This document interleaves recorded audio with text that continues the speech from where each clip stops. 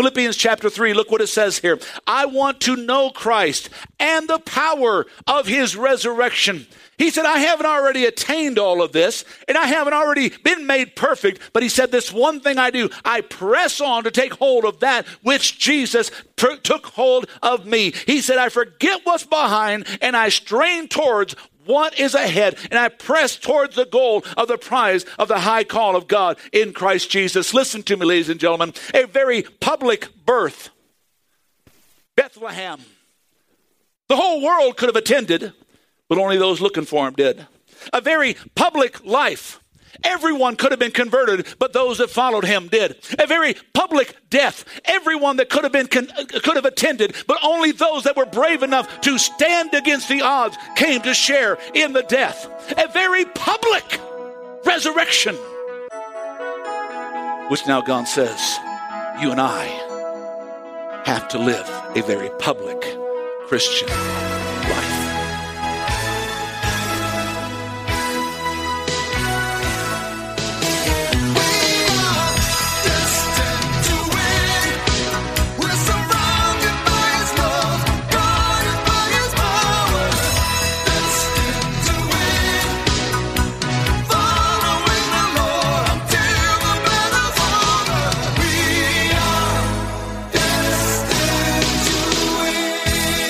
Welcome to the Destined to Win podcast with pastor and teacher Tim Masters. Pastor Tim is the senior pastor of Victorious Life Christian Center in Flagstaff, Arizona. I'm Joe Harding, inviting you to join us for worship services Sunday mornings at 10 a.m. at the Flagstaff Middle School Complex. For more information on the ministries of Victorious Life Christian Centers or to make a donation, visit us online at vlccaz.org.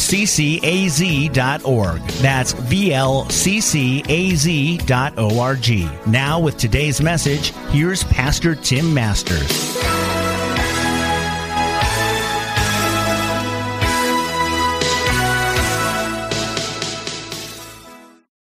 Quickly, if you have your Bibles, I want you to take them in your hands. If you didn't bring your Bible today, I want you to close yourself to somebody, get yourself close to, because I'm going to take you and ask you to open your Bibles today. We're going to put the words on the screens, but there's several scriptures we're not going to put on the screens only because they didn't get into my notes until 2 o'clock this morning. But I was asking God about today's message. And I want you to look at me, please, because God spoke to me very clearly. And he said, the reason most people don't understand the resurrection is because they've never read my word on the resurrection. And today I'm ministering a message that I'm titled, The Reality of the Resurrection. Folks, the resurrection is not some spiritual manifestation. It is a physical reality. So what I want you to do is open your Bibles to 1 Corinthians chapter 15. 1 Corinthians chapter 15. You got Matthew, Mark, Luke, John, Romans, Acts, Romans, 1 Corinthians, right there. Okay? 1 Corinthians 15. If you're there, say amen. I'm reading out the NIV. So if you're reading this, it will look the same. If it's not, it'll be a little bit different. But look what it says. If Christ has not been raised, your faith is futile. Now let that sink for a second. If Christ has not been raised, our faith is in vain. Can you say amen? And look what it says next. You were still in your sins. How many of you would be honest with me and say, I've never read that before? Go ahead, lift your hand up. Don't be ashamed. Oh, everybody's going to look at me. Half the hands in the place have gone up. If Christ has not been raised, we are still dead in our sins. And those who have died before us in Christ are lost. If only in this life we have hope in Christ, Paul's turning it back onto himself. Me as a pastor, he as a minister. He said, we of all people are to be most pitied. The physical resurrection of Jesus Christ is the cornerstone of your redemption and mine.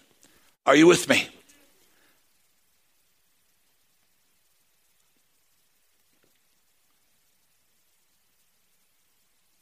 If there is no resurrection, there is no Christianity. I'm saying these purposefully because I want them to sink in. I made a statement at the beginning of the service. This is the most important day in all of Christendom.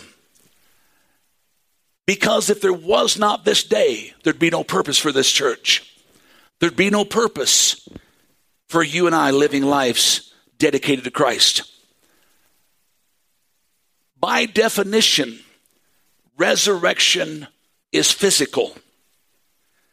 Sadly, in today's world, and I blame pastors and pulpits around the world for this mindset because they do not encourage people to read the Bible themselves. In your bulletins, can I see yours, sweetie? The notes. Or let me have the bulletin. This is my wife. That's why I'm calling her sweetie. In your bulletin is as much of my notes as I can put in. I do this every single Sunday in our church. I don't give you three points and a bunch of blanks.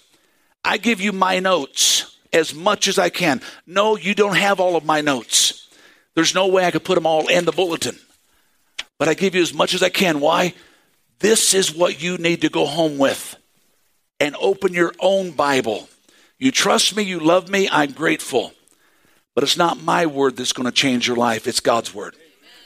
Are you with me? Yes. This is why I put these in your bulletins every single week. This book is what you need to know. And you need to take the time to follow in the notes. You need to take the time and open the scripture yourself to find out what it's saying. Can somebody say amen this morning? By definition, the resurrection is physical. Sadly, today, too many Christians spiritualize the resurrection of the dead by, therefore, rather, in essence, denying it. Oh, they don't reject it as doctrine, but they deny the essential meaning of it. And literally, if they do that, they deny an eternal future where the Bible teaches fully restored people dwelling in a fully restored earth. Man and the earth will be resurrected. Can you say amen? This is what the Bible teaches. Even those who believe in the resurrection of the dead, even those that do believe in this, more than 2/3 of them do not believe they'll have a resurrected body in the resurrection, which is totally contradictory to God's word. You see, a non-physical resurrection would equate and be equivalent of a sunless sunrise. It can't happen. Resurrection means something is restored. That's what the word resurrection means. Something is brought back to its original state. Not in this world, but what God intended. Are you with me? In the resurrection, we will have bodies. No bodies, no resurrection. Am I making sense? R.A. Torrey, a great saint from years gone by, said, we will not be disembodied spirits in the world to come, but redeemed spirits in a redeemed body in a redeemed universe. It'll be back to what God originally planned. And I want you to, this is not in your notes, folks. Like I said, I was up this morning and I'm writing all this stuff down. So my notes got added to this morning. I want you to take this. I'm going to say it solely because I want you to write it down. It's a whole sentence, but I want you to write it down. If we don't get it right on the resurrection of the body, we will get nothing else right in our Christian experience. Let me say it again. If we don't get it right on the resurrection of the body, we'll get nothing else right when it comes to the things of God. We cannot merely affirm the resurrection as point of doctrine. The resurrection's meaning has to be affirmed. In Genesis chapter 2, I'm going to take you back into the original Hebrew, and I'm going to expound a little bit to help us understand this point. And I'm driving this home because today I'm going to prove to you in the secular world, in the historical world, in the scientific world, that the resurrection happened. Okay? But I got to lay this foundation. Are you with me, okay? Genesis 2:7 says, the Lord God, are you there? Genesis, first book of the Bible. It's actually not. Job is the first book, but in your Bible, Genesis. So go all the way back to Genesis chapter 2, verse 7. The Lord God formed the man from the dust of the ground, and he breathed into his nostrils the breath of life, and man became a living being. There's a twofold thing that happened here. He breathed into his nostrils the breath of life, or the Spirit of God. And man became a physical being. Are you with me? The Hebrew word for living being is the word nephesh. Many translations will use the word soul, the soulish part, the faculty of knowing, the mind, the emotions, so on and so forth. But it is actually talking about the physical creation of man. The point at which Adam became nephesh is when God joined the dust or his body to his breath or his spirit. Are you with me?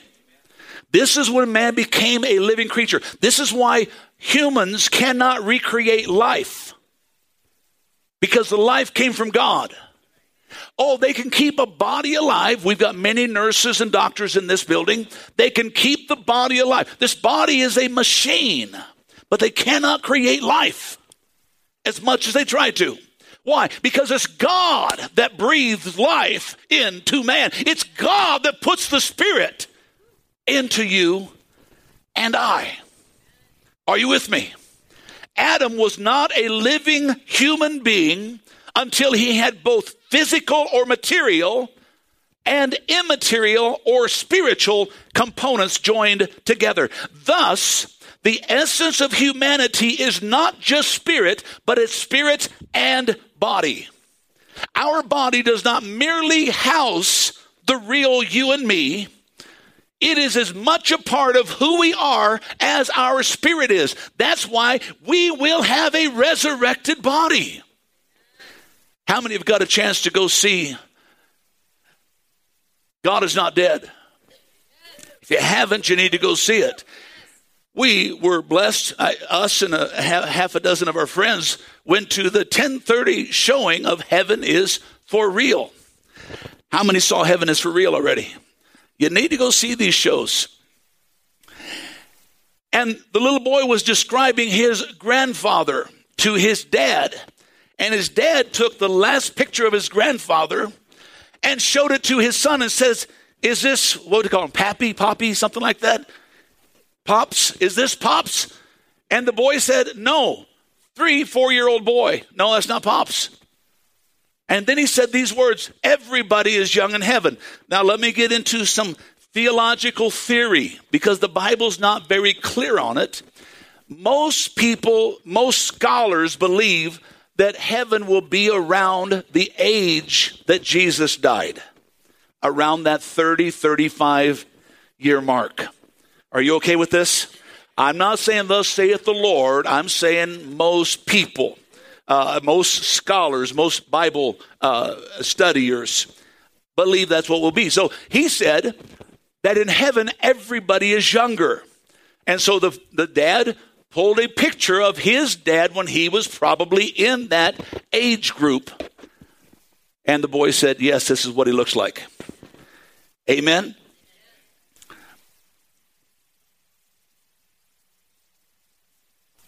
First Corinthians 15, I'm going to go on further. If you flip back to 1 Corinthians, I'm still in chapter 15. I'm going to go to the 12th verse. And I'm going to hit on this resurrection thought again. If it is preached that Christ has been raised from the dead, how many there? Verse 12. 1 Corinthians 15:12. Say amen if you're there. If it is preached that Christ has been raised from the dead, how can some of you say there is no resurrection? And then he goes on to the same argument that he makes in 17. If there is no resurrection of the dead, then not even Christ has been raised. And if Christ has not been raised, our preaching is useless, so is your faith. More than that, we are then found false witnesses of God. We have become liars, and for we have testified about God that he raised Christ from the dead. But he did not raise him if in fact the dead do not rise. Look at me. In today's world, now I'm going to jump into your notes. In today's world, literally believing the Bible is frowned upon, even in Christian circles. That is one of the most damnable heresies that have ever broached the pulpit of the Church of God. If we don't take the scripture literally, now, yes, there is symbolism. Yes, there is metaphor. But from Genesis to Revelation, every word is breathed of God. People sit back and say, would you seriously believe in a 6-day literal creation? The answer is unequivocally yes. Why? Because when you study in the original language, it says literal 6 days. You say, well, why is that important? Because if death happened before Calvary, before the garden, let's close the doors and go home. If there are millions of years of evolution that you and I got here from this ooze, look at somebody and say, ooze. Doesn't sound as good, does it? If millions of years of creation got us to where we are today and death didn't happen in the garden, close the book and go home. God said, say that with me. That's all that matters. He said in the beginning, I created heaven and earth. In the beginning. And guess who's going to be there in the end? God. Somebody say amen. In today's world, taking the Bible literally has been challenged beyond measure. All the way from the Garden of Eden to the flood, to Sodom and Gomorrah, to King David, to King Solomon.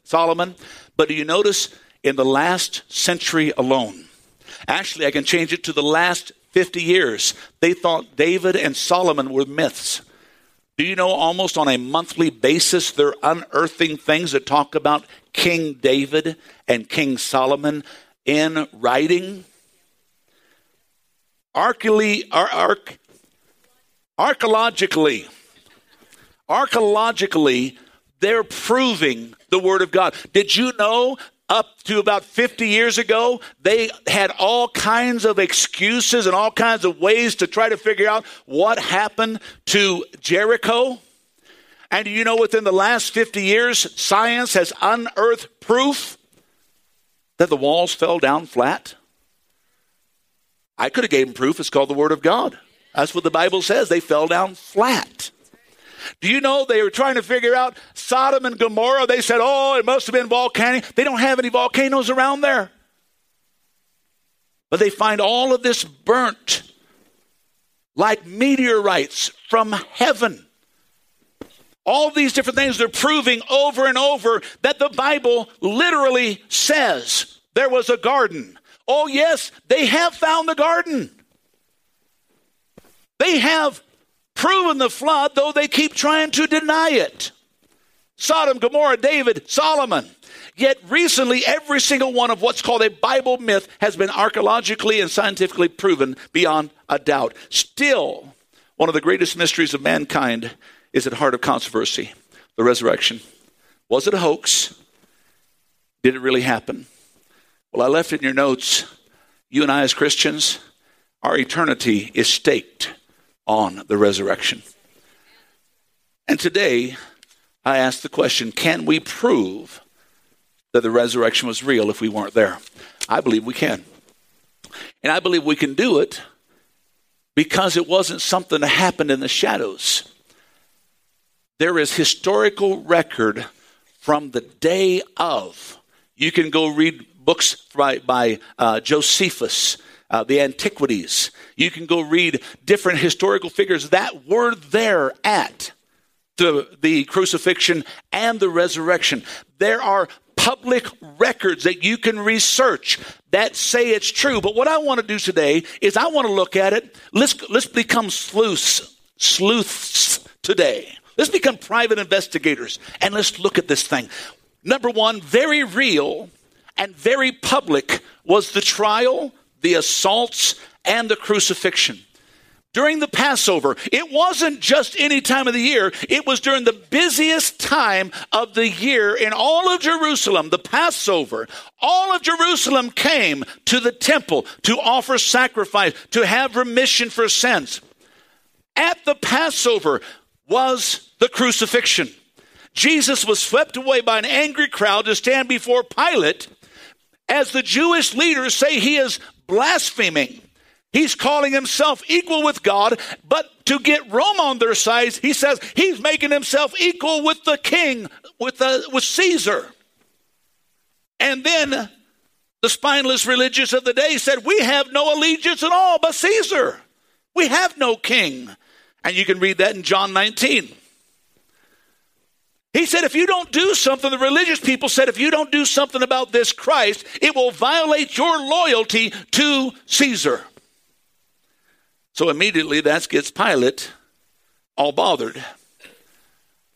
Jesus' death was demanded.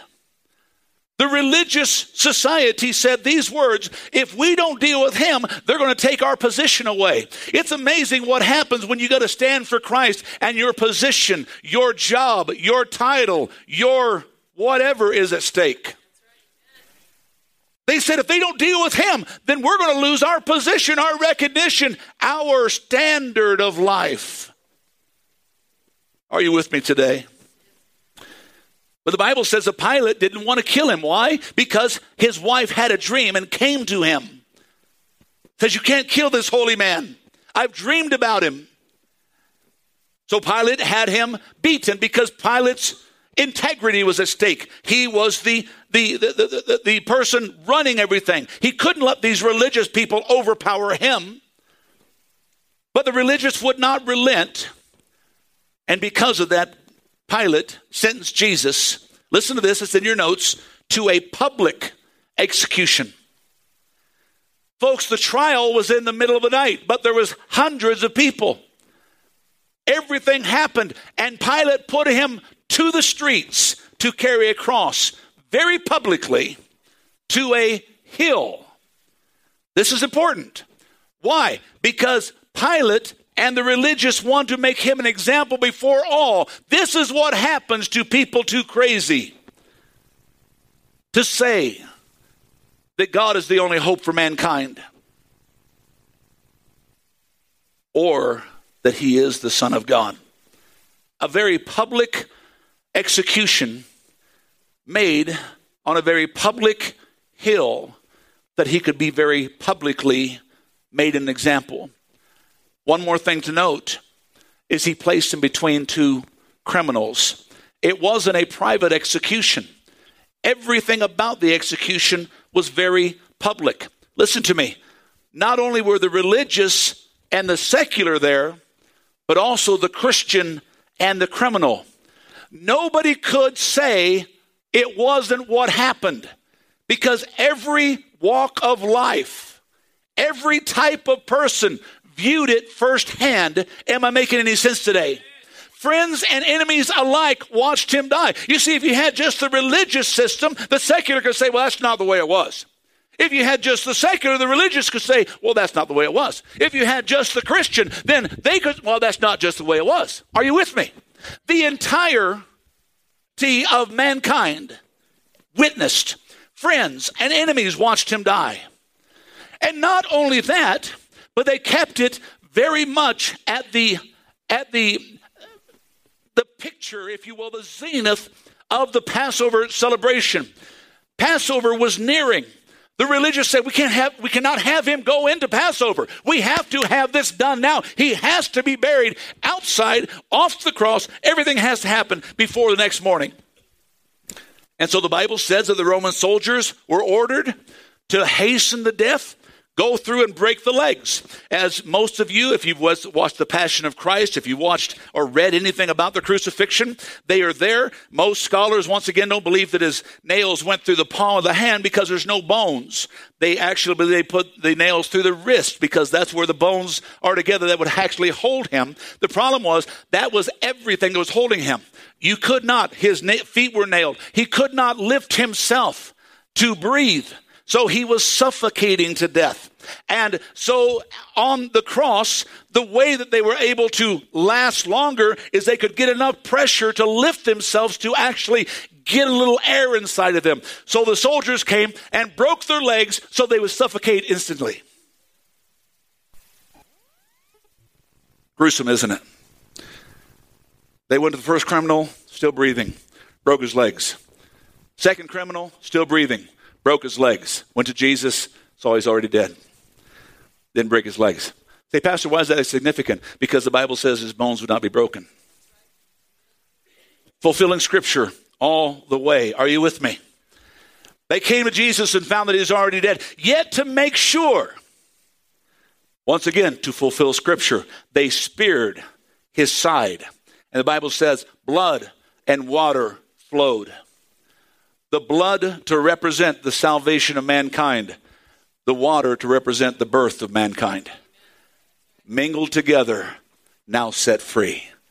Oh, somebody get excited in this place. The blood and the water flowed. Now, I know the medical thing. They had this bag around. I understand all of that, but I understand the significance of what happened. So let's go on here. All of these things were very publicly displayed. Let's go further. To make sure that it was not a hoax,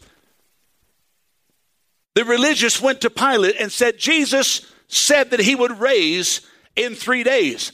The prophecy was, tear down this temple and I'll resurrect it in 3 days, which Jesus did. So the Bible says, to calm the religious people, Pilate put a watch and set the official seal on the tomb, putting all grave robbers, any people that would try to do good in there to take the body and fake the resurrection, to seal it to where nobody could do anything.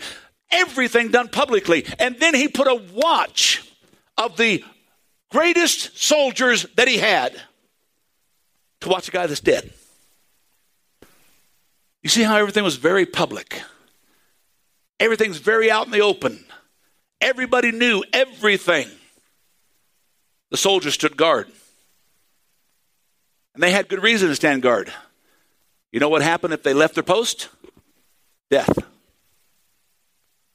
They didn't believe, but they didn't want to die. So they watched.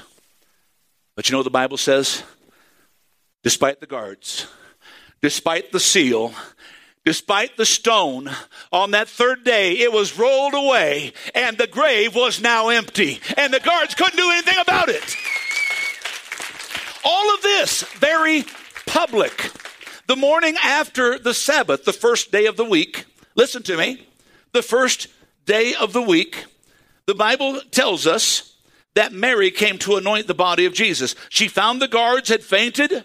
The seal had been broken, the stone was rolled away, and the body was gone.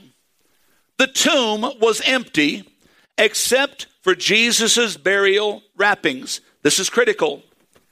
The Bible says they were laying neatly in place. You can open your Bible to John 20, and I'll just tell you about it.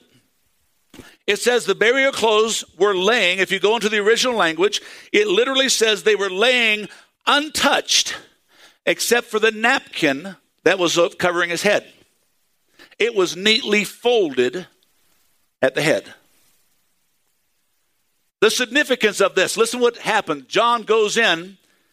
Peter and John run to the tomb. The Bible says the one that got to the tomb first went in second. Peter was the one that got there second and went in first. John got there first and went in second. And the Bible says when he saw the linens lying where they were, the linens that covered the body were not moved from their position. And he saw the napkin neatly folded in a separate place. Listen what it says. John saw and believed. What was the significance? Jesus told them. He prophesied about the temple being destroyed. 3 days I'll raise it up. He told them that this body, I have to die, but I'll be resurrected in newness of life. The untouched linens meant something supernatural happened. The body disappeared from right where it was. The linens were unmessed. The napkin folded. Now there's lots of theories on this, but the one that continually resonates, and I went and looked at the Jewish sites, and they talk about this also, but there's nobody else that gives any kind of rationale. There is something called the master-servant theory. And what that is when a servant is taking care of his master, when the master is eating, and Bruce will talk about this a little bit on Wednesday. When the master is eating, one of the ways that the servant knows that the master is still eating, he just lays his napkin on the table. The way that he knows, that he's not finished, he lays the napkin on the table. The way that he knows that he is returning, he folds up the napkin neatly and lays it on the table. That means I'm coming back. The Bible says the napkin was folded neatly at the head of the table.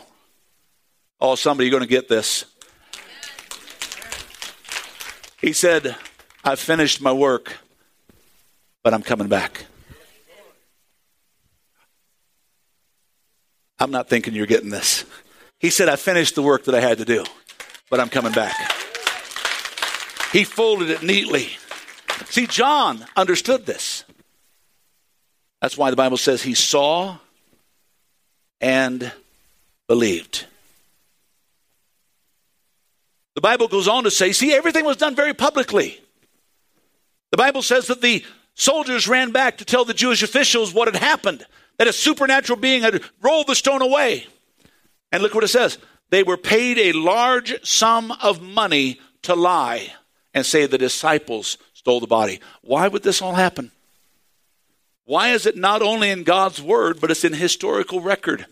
Go read, it's called the Antiquities by Josephus and other people that were alive during that time. So the first thing we see is a very public crucifixion, assault, and trial. But also, part two, a very real and very public resurrection. Nothing was done in the shadows. It wasn't done in the middle of the night and he shows up and said, oh, by the way, guys, I'm back. I'm out of here. See you in a few thousand years. 1 Corinthians 15, see, we're back in that 15th chapter again. The Bible says he was buried and was raised from the dead on the third day. Listen to this, just as the scriptures said. And it wasn't a private resurrection. The Bible says Peter saw him. Then the 12 saw him, and he was seen by more than 500 of his followers at one time. And when this was written, most of them were still alive at that time. And then he was seen by James and by all of the apostles. And last of all, Paul's writing said, and last of all, as someone born out of a different time, I also saw him myself. Nothing about the crucifixion was private. Nothing about the resurrection was private. It was all very public. And you can find it in archaeological records today, not just God's word. Are you with me? So what happened? You see, by Jesus making it a public spectacle, what he did is he gave the public the ability to critique the claims for themselves. Acts chapter 1 says, during the 40 days after his crucifixion, he appeared to the apostles from time to time and proved in various ways that he was actually alive.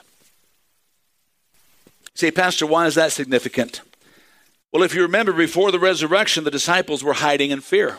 Look at John chapter 20. The Bible says that Mary Magdalene went to the disciples and said, I've seen the Lord. And she told them that what he had said to her. And then on the evening of the first day of the week, this is significant. Why? Because this is another proof of the resurrection. At the evening of the first day of the week, when the disciples were together, look at this, with the doors locked because of fear, Jesus came and stood among them and said, peace be with you. So let's go back to the resurrection. Now Jesus is in his glorified body. What does it say about the doors?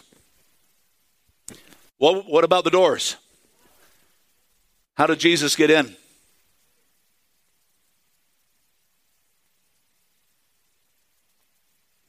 He just walked right through.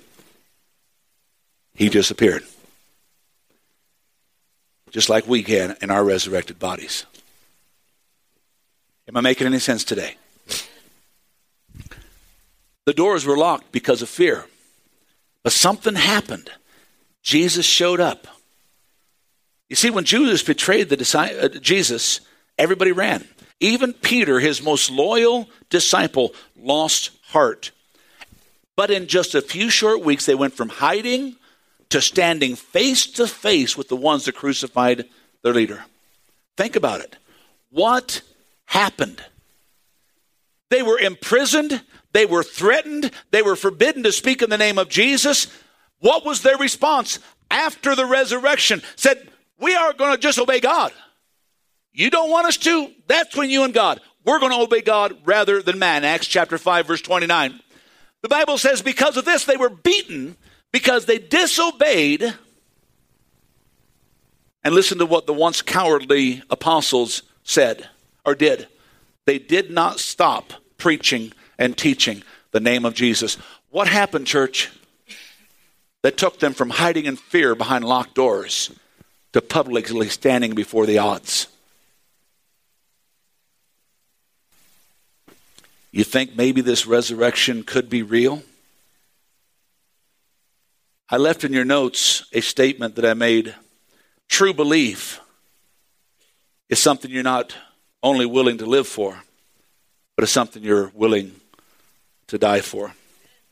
You see, history is full of martyrs, countless men and women dying for their beliefs. Yet for that reason, it's not that significant to point out that the disciples were willing to suffer and die for their faith. But listen to me. It is significant in that many will die for what they believe to be true, but few, if any, will die for what they believe to be a lie. Their lives are now on the line for something they believed was true. Why else would they die? They had nothing in it for them. Are you with me today? You see, that psychological fact alone is critical. The disciples did not die for deeply held beliefs about which they could be honestly mistaken. They died for the claim that Jesus Christ had not only died for their sins, but that he had raised bodily. He was resurrected from the dead to show them that he was like no other spiritual leader that had ever lived. Not only was he Lord, Savior, but he was God Almighty come in the flesh. Can somebody say amen? All of this unexpected by them, yet predicted very clearly in God's word. See, the disciples were caught off guard because they got caught up in thinking that Jesus was coming to set up the kingdom of Israel now. Their minds were so fixed on the coming of the messianic political kingdom that they could not anticipate the events essential to the salvation of their own soul because of the messianic eternal kingdom. They were caught up in what's in it for me, just like many Christians in today's world. They get so caught up in what's happening here and now that they no longer keep their eyes focused on the then and there. Which the Word of God, we've talked about the last few weeks about heaven. And how the Bible says if we are raised in Christ, we need to keep our eyes on the things of eternity, not the things of the temporal. I imagine that when Jesus said over and over that it was necessary for him to die and then to be resurrected, that they thought he was talking metaphorically. Jesus spoke in parables, and they missed the obvious until it was over. And as you read the scriptures after the resurrection, after the ascension, many of us have heard the story and read the story about the road to Emmaus. How the Bible says that Jesus was walking with these two disciples on the road to Emmaus. And beginning in Moses, he begins to open the scriptures up. All the prophecies that pointed to himself. How that he was going to be betrayed, how that he was going to be crucified, how he was going to be martyred, and how he was going to raise from the dead. And the Bible says when they sat down to have dinner, he broke bread, and then their eyes was open and they knew it was the Lord. Listen to me, church. There's so many times that we get so caught up in this world that no longer can we see the things of God. All we're doing is we're looking at that next paycheck. We're looking at that next situation, that next circumstance, or what we're currently going through, where we've currently been.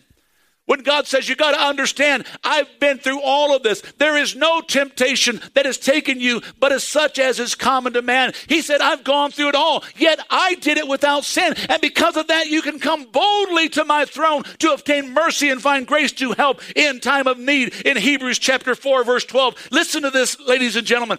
Jesus shared what they couldn't see, or maybe because it's not what they wanted, they wouldn't see. Isaiah's prophecy of the suffering servant, or the trilogy of Psalm 22, 23, and 24 that talked about the great shepherd who'd pay the price. Let me begin to wrap this up. Number 3, the end, like the very beginning, in the resurrection, was all about God's love. You see, God does not intend us to live in our current condition for eternity.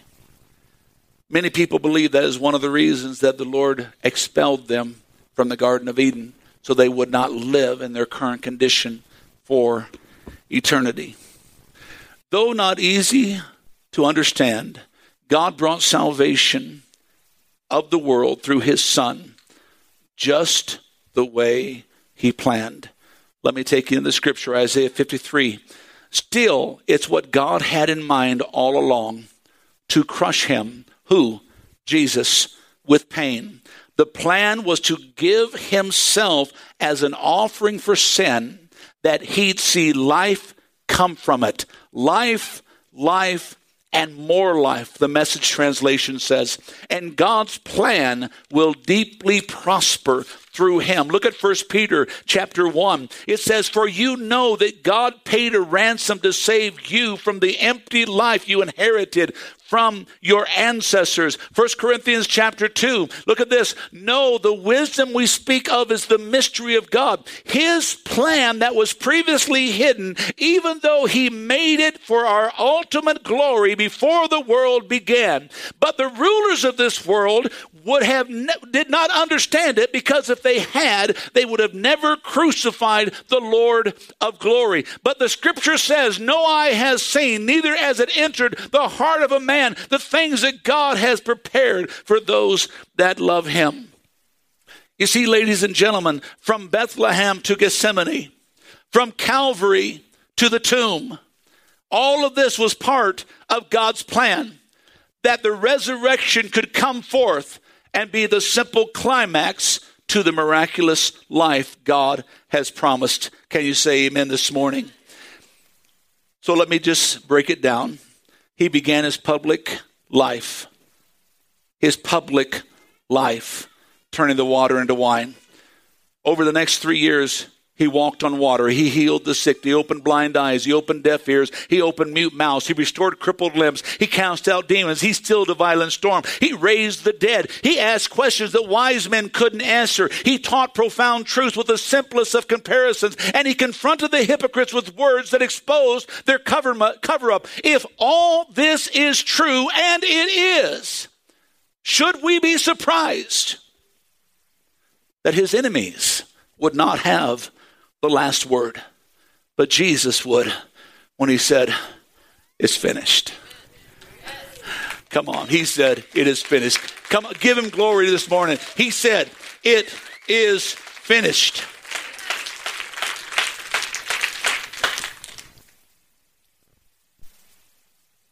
Public crucifixion. Public resurrection. The last public thing was blasphemy. That everyone that rejected would have died for. And that is the worship on the Sabbath. Out in the open, everything was done. Everything that was overcome. And everything that would be so drastically changed that even the day of worship would change. You see, the Sabbath day of rest was the basic tenet of Jewish faith and way of life. Any Jew that did not honor the Sabbath would be guilty of breaking the law of Moses. What happened after the resurrection? Immediately, the Jewish followers began to worship with the Gentile believers on a new day. On the day which they believed Jesus had risen from the dead. We talked about a little while ago, the first day of the week. What was it? What day was it when he showed up and walked into that locked room? The first day of the week. For a Jew, this reflected massive change of life. A new day, listen, along with Christian baptism, the outward sign of an inward decision. They went into a watery grave to show the world, I've been crucified with Christ, and they were resurrected out of that watery grave into newness of life. They recognized a new day of worship and a new way of dedication through baptism to declare that they believe in Jesus Christ. They said, there's something far more than traditional Judaism. They believed the death and resurrection of Jesus cleared the way for a new relationship with God. One not based on the law, but based on the resurrected Savior. This is what happened to Paul, whose name then was Saul, whose heart was so dramatically changed by the resurrection that he left everything. He was part of the religious group that was getting Christians killed. And he left everything to follow the one who left everything to find him. Philippians chapter 3, look what it says here. I want to know Christ and the power of his resurrection.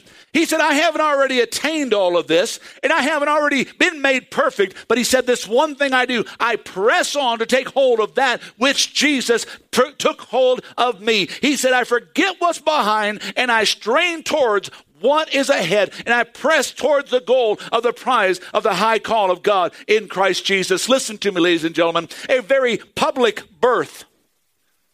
Bethlehem. The whole world could have attended, but only those looking for him did. A very public life. Everyone could have been converted, but those that followed him did. A very public death. Everyone that could have attended, but only those that were brave enough to stand against the odds came to share in the death. A very public resurrection, which now God says, you and I have to live a very public Christian life. Romans chapter 8. If the spirit of him who raised Christ from the dead dwells in you, he who raised Christ from the dead will also give you life in these mortal bodies through the Spirit that lives in you. All over the world, there are those who have died to their old ways so that Christ could live his life through them. This spiritual power is seen only through those who are willing to die to their life, their old life, and let the rule of Christ reign in their new life. It's apparent only in those who respond to the overwhelming evidence of the resurrection that come to an understanding of the lordship of Christ in their heart. Let me take you back to 1 Corinthians chapter 15. Look what it says. But let me reveal to you a wonderful secret. We will not all die, but we will all be transformed in a moment, in a twinkling of an eye, when the last trump of God is blown. For when that trumpet sounds, those who have died will be raised to life forever. And we who are living will be transformed. Listen to this. For our dying bodies must be transformed into bodies that will never die. Our mortal bodies must be transformed into immortal bodies. In other words, as Jesus was resurrected, you and I on that day will be resurrected to newness of life. Can you say amen? See, it becomes apparent in each and every person that will come to Jesus Christ as Lord and Savior, turn their life to him, and accept what he died to give, that you and I could come to live. Today is that day. Today is the day called Resurrection Sunday. Pastor Tim Masters with this week's message on the Destined to Win podcast. Destined to Win is made possible with the prayerful and financial support of those destined to win. To donate online, visit vlccaz.org. That's vlccaz.org. Destined to Win is a production of Victorious Life Christian Center with services Sunday mornings at 10 at the Flagstaff Middle School Complex. I'm Joe Harding. For Pastor Tim Masters and the congregation at Victorious Life Christian Centers, you're invited to join us here next week for another edition of the Destined to Win podcast.